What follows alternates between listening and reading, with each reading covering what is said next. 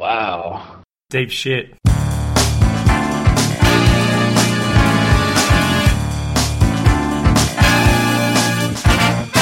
Welcome back to What You'll Learn. My name is Adam Ashton. Howaba. My name is Adam Jones. We just interviewed Stephen Guise.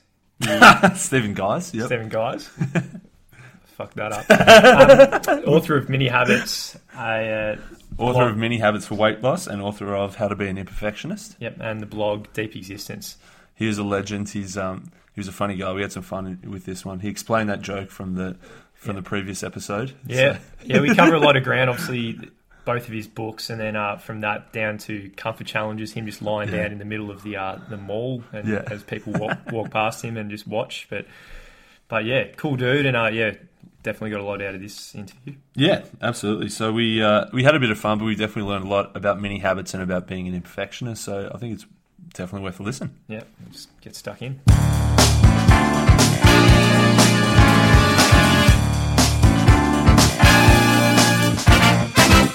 We've obviously read Many Habits during the week. And Stephen, can you tell us a little bit about yourself? Yeah, as far as like my career or just in general? Yeah, take it however you like. All right, well, my story is generally that I was a slacker growing up in school. Test taking was kind of easy for me, so that allowed me to not do much work and still get by. Nice. And that was fun at first, and then as I grew older, I was more interested in actually doing something with my life, but I had all these bad habits. Yeah. So I found it really difficult just to live the way I really wanted to live because I had those habits in place. So that kind of kickstarted my whole interest in personal development. And I started a blog in 2011, about 6 years ago, almost to the date, 6 years and 1 month ago. And I just shared my thoughts with the world, and that kind of led me down this path, and now I've written 3 books. That's what I do for a living. Cool, man. Fantastic. So what made you change six or so years ago when you had these bad habits? What made you want to move into or change your life and get into personal development? Just my own struggle. I was like, man, this was supposed to be easier. You're just supposed to be able to do what you want to do, but it wasn't like that. So writing was my way of exploring that, the gap between who I was and who I wanted to be. Okay, fantastic. And I've heard listened to a bunch of interviews, and you said you finished college and couldn't find a job, so you thought you'd take matters into your own hands. Is that right? That is true. For a full year after college, I could not get a job, and that sucked because I thought my degree was my ticket to a good job. That's what I was told my entire life. I think this is a lot of people are told, and it doesn't always work out that way. So, I didn't really know at first it would turn into what it has, but that was kind of my idea, to at least do something I can control. Yeah, so, nice. I'm happy it worked out. Just out of interest, what did you study back in the day at university? I graduated with a finance degree, but I changed majors 3 times. So I also did computer science, management, information systems, and something in communications, I think. Yeah. But finance is the final one I landed on. That sounds like if a prospective employer was looking for someone, a bit of IT skills, a bit of management skills, a bit of finance skills. Yeah, that's what I thought. Maybe if you were with me, like you could say, "Hey, he's got a little bit of this, a little bit of that." Spot on. So obviously all worked out for the better because you've written some awesome books. It's obviously helped a lot of people. So why are habits so important in the first place, do you think? Well, there is some science that states why they're so important. A 2009 study in, I think, the Journal of European Journal of Social Psychology found that habits form about 45% of our total behavior.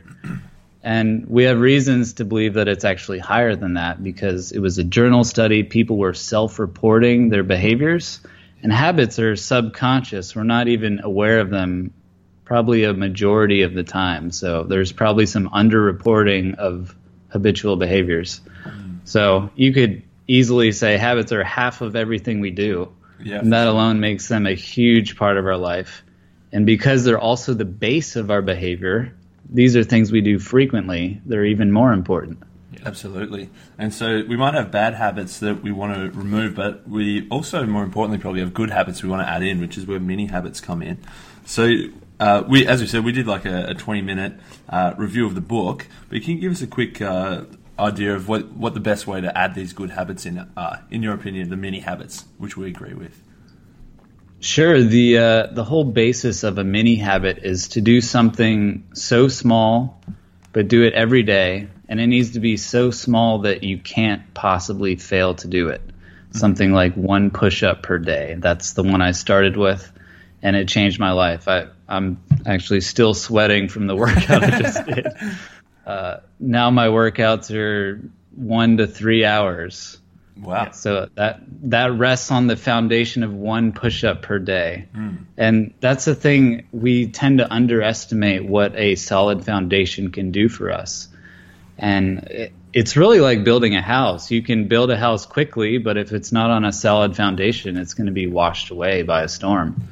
Yeah. But if you take the time to build that foundation, even though it's the boring part, it's really what helps you get those exciting results that we're all looking for. Yeah, cool. Nice. Can you tell us the story of the golden push-up? You said you had that daunting 30-minute workout in front of you, but this was a story that triggered it all. Can you tell us in your words how that happened?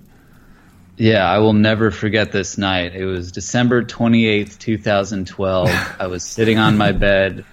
It seemed like many other nights. And since it was close to the end of the year, I was thinking about changes, as we tend to do as we review what we've done in the previous year.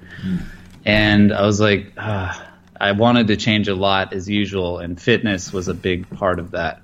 So I decided I wasn't going to start on January 1st because that's so arbitrary. And I don't like that.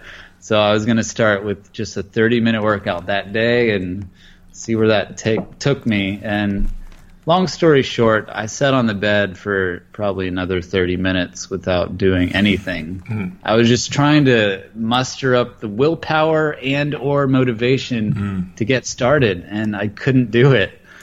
And it was really disheartening. I was like, oh gosh, I can't even do day 1. I'm so pathetic. And adding to that, and I think a lot of people can relate with this, I had the weight of my past failures on that moment as well. I wasn't feeling like, oh, I'll just work out today. I was feeling like I need to somehow make up for all the days in the past I haven't worked out. It was just too much pressure for that moment. But I had read in a book called Thinker Toys by Michael Michalko, a creative thinking technique called false faces. And he says to consider the opposite of what you're currently thinking. So I was thinking of this really intimidating Mount Everest workout, and I thought, okay, what's the opposite of that? And the idea just came to mind, 1 push-up.